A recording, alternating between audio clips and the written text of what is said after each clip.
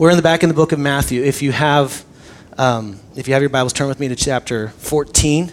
If you don't have a Bible, slip your hands up. The ushers will pass one out. If you don't own a Bible, you can keep that, of course.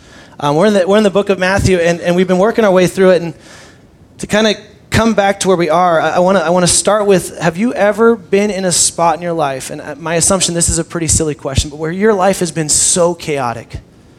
I mean, not just busy chaotic, but like there's been pressure and weight against you in a way that it's so difficult and so hard to even get up or to go to the next day.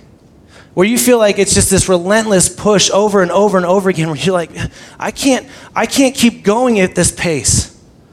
Almost a spot where maybe even at times you're like, I'm not even sure I want to get out of bed. Have you ever felt this pressure in this world where you just like, I don't know if where I am is even where I'm supposed to be, but I know that where I am, I cannot stay forever. And so you start clamoring and grabbing and looking for a way out. My assumption is that all of us have either been there at some point, are going to be there at some point, or in that point right now. And my encouragement is this is a text in Matthew that I've read before. You've heard it's a bit of history. It's not a parable. It's a story where we can know a little bit more about who Jesus is and what he does. But you've heard this story over and over again, and you've probably heard it the way I did, which is this point about the fact that Peter walks on the water, right? But there's something that God did in this week, in the last few weeks as I've been studying this in this text, that I think will drastically change the way we read this text, and honestly drastically change the way we view Jesus Christ. If you'll just do me this one thing, just sit in that chaos. Just sit for a moment and feel that pressure, that pain, or whatever it may be. And maybe some of you, that's so easy right now. You're like, I'm in it. I don't have anywhere to go. But if you would just take heart to knowing what Jesus is trying to do in this text, I believe it is unbelievable how we can live in light of the storms in our life. And so the text, I want to build us up. We've kind of been out of order because we're doing it. And so what happened just before this was Jesus fed the 5,000. We talked about that a couple weeks ago. And he does this miraculous thing through the disciples of their faithfulness in feeding the 5,000. And so but right before that, we know that he was in Capernaum, and he just got word that John the Baptist, his cousin, was dead. And so Jesus left. He got in a boat with his disciples and went across to a desolate place to pray. And the crowds followed him, and so he was in this desolate place, and that's what led to the feeding of the 5,000. So Jesus set from Capernaum to this desolate place. We don't know exactly where, but it's in the northern tip of the Sea of Galilee. And he works out, and he goes to do this, and we know that he has compassion on them. And so he starts healing the sick and doing those things. And we know that when it comes to about 3 to 6 p.m., the first evening for the Roman time that the Jews were keeping at that point, and that they were hungry, and so he asked the disciples to feed him with 5 fish and a couple pieces of bread. And they miraculously feed him. Well, what we gain from the Gospel of John is that after they feed him, they start, because the miracle was so amazing, there was so much leftover food, and they were all over full and could not believe what they had seen. They wanted to make him king. And so they start pushing on him to be king, and they're like, we want to make him rightful king. And so where this story picks up, where we pick up in chapter 14, verse 22, is right after this step of this amazing miracle of feeding 5,000 people, where he used the disciples' hands to reach into that basket in that faith. And we talked about having the faith to just reach in, even though you know that it doesn't make sense. And he did that over and over and over again with those disciples. And so those disciples experienced something amazing. And we see that this is where the text picks up. So in chapter 14, verse 22, it says, immediately. Now, just in case you're wondering, immediately means right away, okay? So immediately after feeding the 5,000. So we know that somewhere in the realm of 3 to 6 p.m., we don't know if the feeding started at 3 and it took a while because there was a lot of people to feed, but somewhere in there, once they were done and he had gathered everything and we saw all the extra food that was left over when there was nothing on the front end, immediately he made the disciples get into the boat and go before him to the other side while he dismissed the crowds. And after he had dismissed the crowds, he went up on the mountain by himself to pray. When evening came, he was there alone.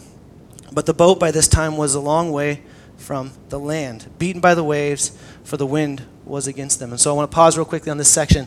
So this word, Jesus immediately made his disciples. That one word, made, changed this text completely for me. Because now, if you remember correctly of what we've seen of Jesus along the way, we've already seen Jesus do some incredibly miraculous things. But what happens here, and I think you can easily grab from the text that Jesus has his disciples, he forces, this word made, it means strongly persuade, strongly command his disciples to leave. And I think the reason why he's asked them to leave is because he didn't want them to take part in the making him a king. If you remember right, everyone misses it up to the end of Jesus' life. They expected to come in and defeat Rome. They saw something amazing, and so because of that, they instantly said, you're going to be made king. And Jesus knows that he's already a king, but for his kingship to take place, it has to happen in a very specific way.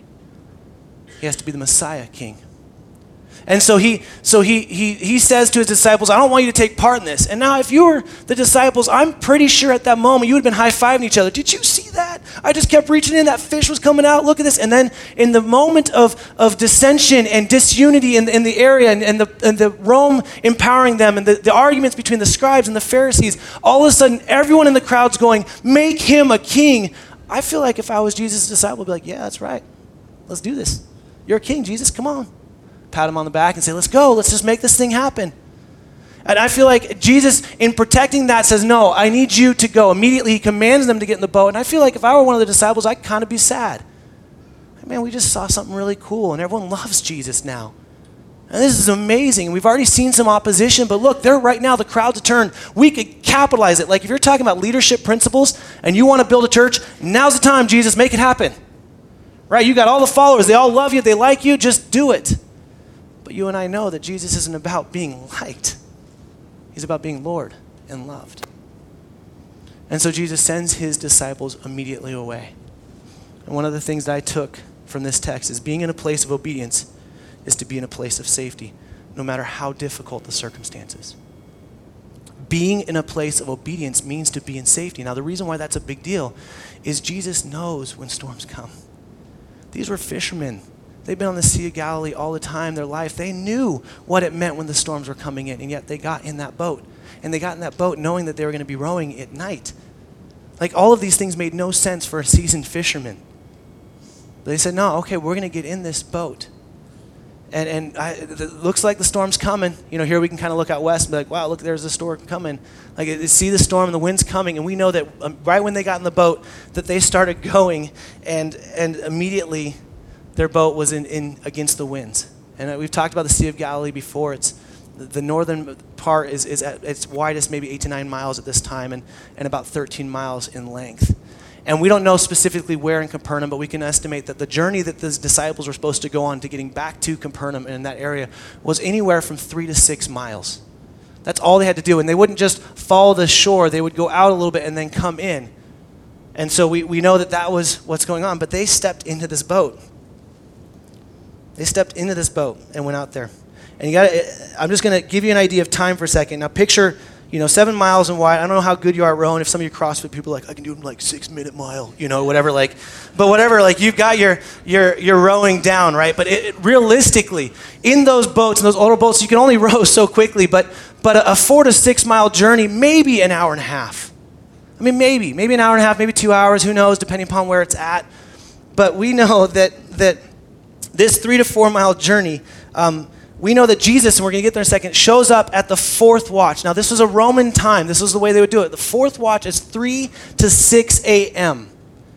So that means that these poor dudes have been in this boat, rowing their heart's content, getting nowhere, for the better part of 7 or 9 hours. 7 or 9 hours. These are fishermen that know, like, this. You don't go in the water this way. You don't just step out that way. Why would you do that? And Jesus, he sends them away so that he can tell the crowds to go away. I don't know if you ever wish you were part of something. I wonder what he said to people to go away at that point. Like, hey guys, I'm not the king, go away. I don't know. Like, did he just say, go home, you're fed? Did he just walk away? Did he disappear? We have no idea. But he sends the crowd home so that he can go and do what he set out originally to do, which was to spend time with God. And Jesus confidently sends his disciples into a storm so that he can confidently approach God alone. And I was taken back by the fact that these seasoned fishermen have been rowing and rowing and rowing for the better part of 9 hours in the dark. I don't know if you've rowed. It's tiring. They're taking turns and they're not getting anywhere. So I believe that Jesus being in a place of obedience is the place to be of safety, is to be in a place of safety, no matter how difficult the circumstances. So his disciples obeyed him. John 15 tells us, Jesus says, if you love me, obey me. When you obey me, you remain, you abide in my love, just as I in my Father's love. So there's this tie that he makes between obedience and love and playing there. And these disciples stepped into a boat when it made no sense to do so. And they stepped in that boat and started rowing. Fourth watch, 6 a.m. So I'm going to pick up in verse 25. He says, and in the fourth watch of the night, he came to them walking on the sea. Now, that's pretty amazing by itself, okay? But again, here's the question I have for you. We just read about 2 chapters earlier, or in chapter 8, that Jesus just said, hey, stop storm, and it disappeared. Remember, he was sleeping through the storm? That guy's a deep sleeper, right? The boat's crashing, he's just like, oh, okay, quiet storm, and it stops. But instead of quieting the storm, Jesus does what no one else can do, right? He walks out to them in the storm. He approaches them in the storm. Jesus doesn't calm the storm, he comes to them. My word for you guys is that whatever storm or chaos you're in, you may be praying for God to bring you out of it when you're saying, no, I'm going to show up in it. It may be so hard and so difficult and you don't see a solution, but I'm going to show up in a way that only I can. And yeah, he could click his fingers, he could say his words, he could just think it and the storm could go away. But Jesus is doing something, I believe, incredible right here to teach his disciples something amazing that you and I can take from this and apply to our life in the storms and the difficulties. So he's on the fourth watch, he's walking out. So it's 3 to 6 a.m. Jesus has been spent the last 7-9 hours praying. His poor disciples have been spent the last 7-9 hours rowing as hard as they can, trying not to die. All right, so he comes out to them on the water, and he says, and they were terrified and said, it's a ghost. And they cried out in fear. But immediately, Jesus spoke to them, saying, take heart, it is I. Do not be afraid. Take heart, be joyful. Be joyful is what that means. Be joyful, it is I. You notice Jesus, this storm, the wind's crashing, the boat's going every which direction. They're cramping up and they're trying to take out turns on ramp, on rowing and everything, and they're just exhausted. And Jesus doesn't say, it's me, Jesus. He says, it is I. His disciples knew his voice. His disciples knew his voice. So there is a way for you and I to be struggling in the chaos where our ears and our hearts are still aligned to our Father's voice. In fact, his voice was so clear to him that this is where Peter goes, well, then I'm coming out to you. Right? So he comes, he walks out, and he says, take courage, take heart, be joyful. I'm here. And we know that the storm's still going, so Jesus is standing perfectly confident on the water, and he says, it's me. In fact, we can take this text when he says, it is I. It's the same way that God says his name, I am. So this is a massive, one of the largest declarations for Jesus to claim his deity. He says, it's me. And again, the disciples had seen a lot of amazing things, but picturing Jesus walking on water wasn't one they even could fathom. So their first thing was fear, and it's a ghost. Right? Even though they'd experienced just a few minutes ago feeding 5,000 people plus with nothing, they were exhausted, they were tired, they were beat up. They had literally just been sitting in the middle of the Sea of Galilee going nowhere against the wind, trying to get back to where Jesus asked them to go. And they says, take courage, take heart. It is I. Let that sink into you. Where you are, there's a relationship that's falling apart. You're so afraid. You just graduated college. You don't know where you're supposed to be. You're struggling. You got fear. Take heart, take courage. It is I. Do not be afraid. Jesus takes delight in coming into the storms and being present. He could have so easily done this differently. He could have done whatever he wanted to do, but instead he said, no, I'm going to let this storm happen, and I'm going to come to them. So take heart. Be courageous. And then in verse 28, this is the part that most people will usually preach out of this text. And Peter answered him, Lord, if it is you, and if it is you is better translated, since it is you. Since it is you, command me to come to you on the water. okay, I got to pause on that one. Who would say that? Like, seriously, think about that for a second. The water's crashing like crazy. Jesus is out there, and Peter's like, since it's you, God, let me come to you. I mean, that seems like such a ridiculous thing to ask. But yet, I am so encouraged by it. Because a lot of times, you and I are in our mess and our chaos. And we are so focused in on us and what's going on that we don't have the faith to ask something bold in that time. We don't have the faith to say, God, I know that my health is failing, but in this, let me be what you want me to be. Lead me where you want me to lead me. And you ask something totally ridiculous and say, God, you will do it. You know, the disciples never really prayed, if it's your will. They just asked. And so Peter says, since it's you, God, command me out of the boat. Let me come to you. I wrote it this way where it says, it's safer to be with Jesus on the water than without him in the boat. It's safer for us to go out into the chaos with Jesus than to sit in some little safe, man-made, our own strength place. And so Peter says, if it's you, command me. And I love this. Command me is obvious, like you are Lord. Like I am not in any way, shape, or form worthy to be equal with you. It's command me to come out to you. And then Jesus says, he says, one word, come. Now, I think I have faith. But I feel like there was like another follow-up question. You know, Peter like, okay, wait, you said come, Jesus? Like, do you mean like right now? Or like, is it like, I mean, wait, did he say come out, guys? Like, did I hear that right? Like, no, Peter, we don't have that, right? Peter doesn't doubt for a second. He just kind of steps out into the water, which to me is ridiculous.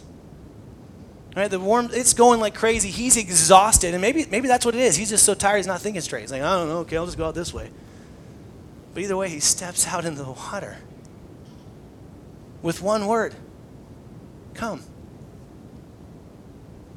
How often have you heard that one word from God and you have hesitated? How often do you hear him say, no, I want you to do this? His Spirit prompting you and leading you to do something, and you hear it. And you're like, I think he said that, but then you're like, well, it doesn't really make sense for me to stop and help this person because I'm really busy. No, I know what you're asking me, God, but it doesn't really make sense because I have goals in what I want to do with my life, and that doesn't seem to fit in it right now. No. I know what you're asking about, but it seems a little bit ludicrous, right? That seems a little too. I don't want to be one of those crazy followers. Who is Peter? The guy gets such a bad rap. Right? He gets such a bad rap. He denies Jesus. He runs from him in the worst time ever. But do you realize he was the only disciple that was even close proximity to Jesus in the crucifixion? The rest of them were long gone. They were hiding in someone else's house a long ways away, but Peter was there. He gets a bad rap because at one point he's saying, I will never do this. And he starts tempting, and Satan uses him to tempt Jesus. And he's like, away from me. And Peter's always getting a bad rap. But you know what's interesting about Peter? It's the same guy that years later pens this in 1 Peter 1, 6-7. In this you rejoice, though now for a little while, if necessary, you have been grieved by various trials. Various trials mean trials that come at you, things that you didn't have any control over. So that the tested genuineness of your faith, more precious than gold that perishes though it is tested by fire, may be found to result in praise and glory and honor at the revelation of Jesus Christ. Those words mean so much more to me, knowing that he's willing to step out of the boat. Right? He understands his faith being beat up and failing over and over and over again. In fact, the text goes on. We're going to find out right here. Even though he steps out, he still fails. Right?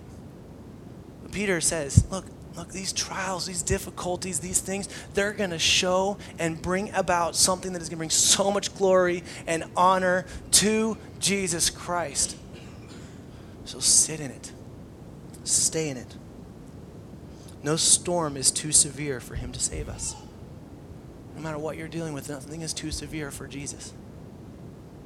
And so Peter says, come. And Peter doesn't ask like, okay, wait, now, like right now, do I Like, do I jump in? Like, do I kind of get on my, like, do I step in and, like, put my butt in first? You know, he doesn't ask any kind, he just steps out of the boat and starts walking. We don't know how long this amazing walk is. We know that no one else has done it since, right? And there's lots of people that have tried to define ways at why this didn't work or try to logically make sense of it, and there is no way to make sense of this. And he steps out, and he starts coming to him. So Peter got out of the boat and just walked on the water and came to Jesus. Now, before we go further, could you imagine being the other disciples? Do you think any of them were like, oh, hey, that's kind of cool. Hey, Jesus, can you do more than one person at a time? Like, could I join him? What's going through their mind? Like, are they like sitting there going, Peter, you idiot? Like, what's wrong with you? The storm, like, we're dying. Or were they in this moment where they see someone do something so faithful and so crazy? We're like, we got to keep rowing this boat, dude. We gotta keep rowing the boat. Why are you jumping out now? Go and be with Jesus. Come on now. Got some rowing to do. All right, what was their posture? We don't get all four Gospels, we don't get any kind of account of what they did. They just sat and watched. And so Peter starts walking on water. He's walking towards the Lord. And then, we don't know how long, right? And he's coming and came to Jesus. But when he saw the wind, now, we don't see wind, right? We don't really see it, but it's the wind that he's feeling that's pushing against him. It's what's causing the water to rock so much, right? But when he sees the wind, he starts having fear. What happens is he starts thinking about what he's doing and saying, this doesn't make sense. I should be drowning right now. He's a seasoned fisherman. He's like, you don't jump out of the boat at this time. Well, this is the worst time to do it. You might as well just make your grave right now. And what ends up happening is Peter, in his strength and his understanding, starts leading into his own wisdom and understanding and starts bringing fear. And Jesus teaches us a great lesson here. It is virtually impossible to stand in obedience and trust in God when there's fear of something else there. It gets in the way every time. You may be able to see them both for present for a time and you're wrestling with doubt, but when that fear comes in, it takes away the value and the trust that we have in God. And so he begins to start sinking. Now, we don't know if this is a slow thing or if he just noticed that, like, wait, I'm in knee-deep water now, or we don't know what happens. But then Peter does something that I think all of us forget to do in times of chaos, right? He utterly yells at the cry out at the top of his voice, Lord, save me. Lord, save me. He doesn't turn back to the disciples like, dude, throw the life jacket. Sound the horn, call the National Guard. He doesn't turn to these and says, Lord, save me. Lord, save me. You know what's interesting to me is they spent the better part of 7 to 9 hours rowing as hard as they can trying to keep that boat upright before they finally cried out to Lord. And I feel like that is such a preview of our lives. We spend so much time trying to do it on our own strength. These seasoned fishermen, well, it's been worse. You know, they're probably telling tales. Remember that one back in, before BC, whatever, like we were there. Like, you remember that time? Like, remember when Grandpa did this and that big fish came? And like, they were probably, we got this, no worries. I got this. I've done this. And they started relying on their own strength. And their strength, exhausted, got them absolutely nowhere. And it wasn't until Peter says, Lord, save me. And what happens instantly? His hand is there. Instantly. It says, Lord, save me. Jesus immediately reached out. So Peter made it a distance to Jesus. He made it on the water, right? And Jesus immediately reaches out his hand and took hold of him, saying to him, O you of little faith, why did you doubt? Which I think is a very provocative question, because here they are standing on water with the waves going every which direction. It's like, why did you doubt? And Peter's like, dude, look at this. This is insane. We're talking to each other on water right now. You realize, like, this isn't normal. Why did I doubt? What we're doing is ridiculous. But Jesus takes the time to save him and then say, hey, your faith is still little. Why did you doubt? Why do you doubt me? And we want to give Peter bad rap for this. Be like, dude, I can't believe the guy doubted him. But remember, he stepped out of the boat. And I feel like Jesus is like, you had the faith to step. You had the faith to follow me into the boat and to follow me out of the boat. So, and both ways, I'm here and I've showed up and you are still okay. Why do you doubt? Yeah, you're tired. You're beat up. You're exhausted. You haven't been sleeping. You've been taking turns rowing. Been arguing with Philip because he's annoying sometimes. You're like, man, you guys just can't, right? And yet you realize, like, I'm here. So why did you doubt? I feel like that's one of those questions that could have waited until they were on the land. Like, Jesus, can we talk about that over there? Like, I'm kind of still struggling. Jesus just so boldly, so confidently in the storm saying, I'm present with you. Do you hear that? Your relationship that's falling apart, I'm right here. I'm not off. I don't know where you are. I'm not busy just doing my own thing. In fact, what I was doing was praying for you. I'm present. I know exactly where you are. I know exactly who you are. And I know your breaking point, but I'm here because I'm teaching you something so valuable that it doesn't work if I just snap my fingers and pull you out. I need you to stay. I need you to pay attention, to stay. Charles Spurgeon has a quote. He says, when you can't trace God's hand, you have to trust his heart. And my assumption is so many of you right now, you're trying to trace God's hand in your life and it doesn't make sense. You're like, I've been trying to leave and it won't happen. I've been trying to get this and it doesn't work. I've been trying to get this girl to date me and she just won't date me. Whatever it may be, I've been trying to get pregnant and it won't happen. I've been trying to quit this addiction and it won't happen. I can't stop looking at the computer screen. And you keep running into those things going, it's just not working. And Jesus is going, I'm here. Cry out to me. Don't you get it? It's not about me just waving the storm away. It's about me being present in the storm because I have called you to something so great, to be present in this dark, dark world and be my salt and light. If every time it gets difficult, you're going to pack your bags and run, oh, you have little faith. Why do you doubt?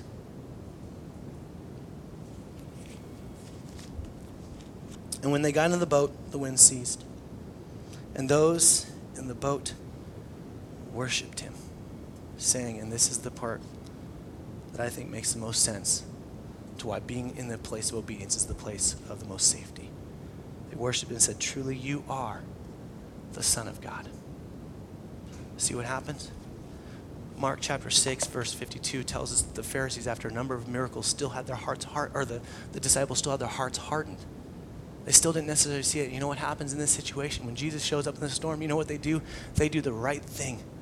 You are the Son of God. This is the first time they declare it. You are him. We did everything we possibly could in our own strength, and we worked really hard. We're like, we have like the varsity team of fishermen trying to run this boat, and nothing's happening.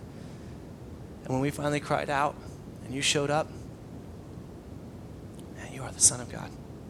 See what Jesus is doing with your storms? Church, what he's doing with you right now is he's saying, look, obey me. Remain under. Stay put. These various trials that are coming at you, it's producing something that you are incapable of producing, that only me, the author and perfecter of your faith, can do. And what I'm doing is bringing much glory to me through you. So stay put. Cry out to me. Stop doing it on your own strength. You can do nothing apart from God. Peter didn't even step out of the boat in his own faith. He asked the Lord to command him to step out of the boat. So what is it for you? Is it a running from storm? Is it a running from relationships? Some of you college students, you're like, I just graduated, I'm just going to run, and I'm going to abandon everything I know for the summer. Is it you've been in the church for a long time, you're just like, I just don't think there's any value in this Jesus thing?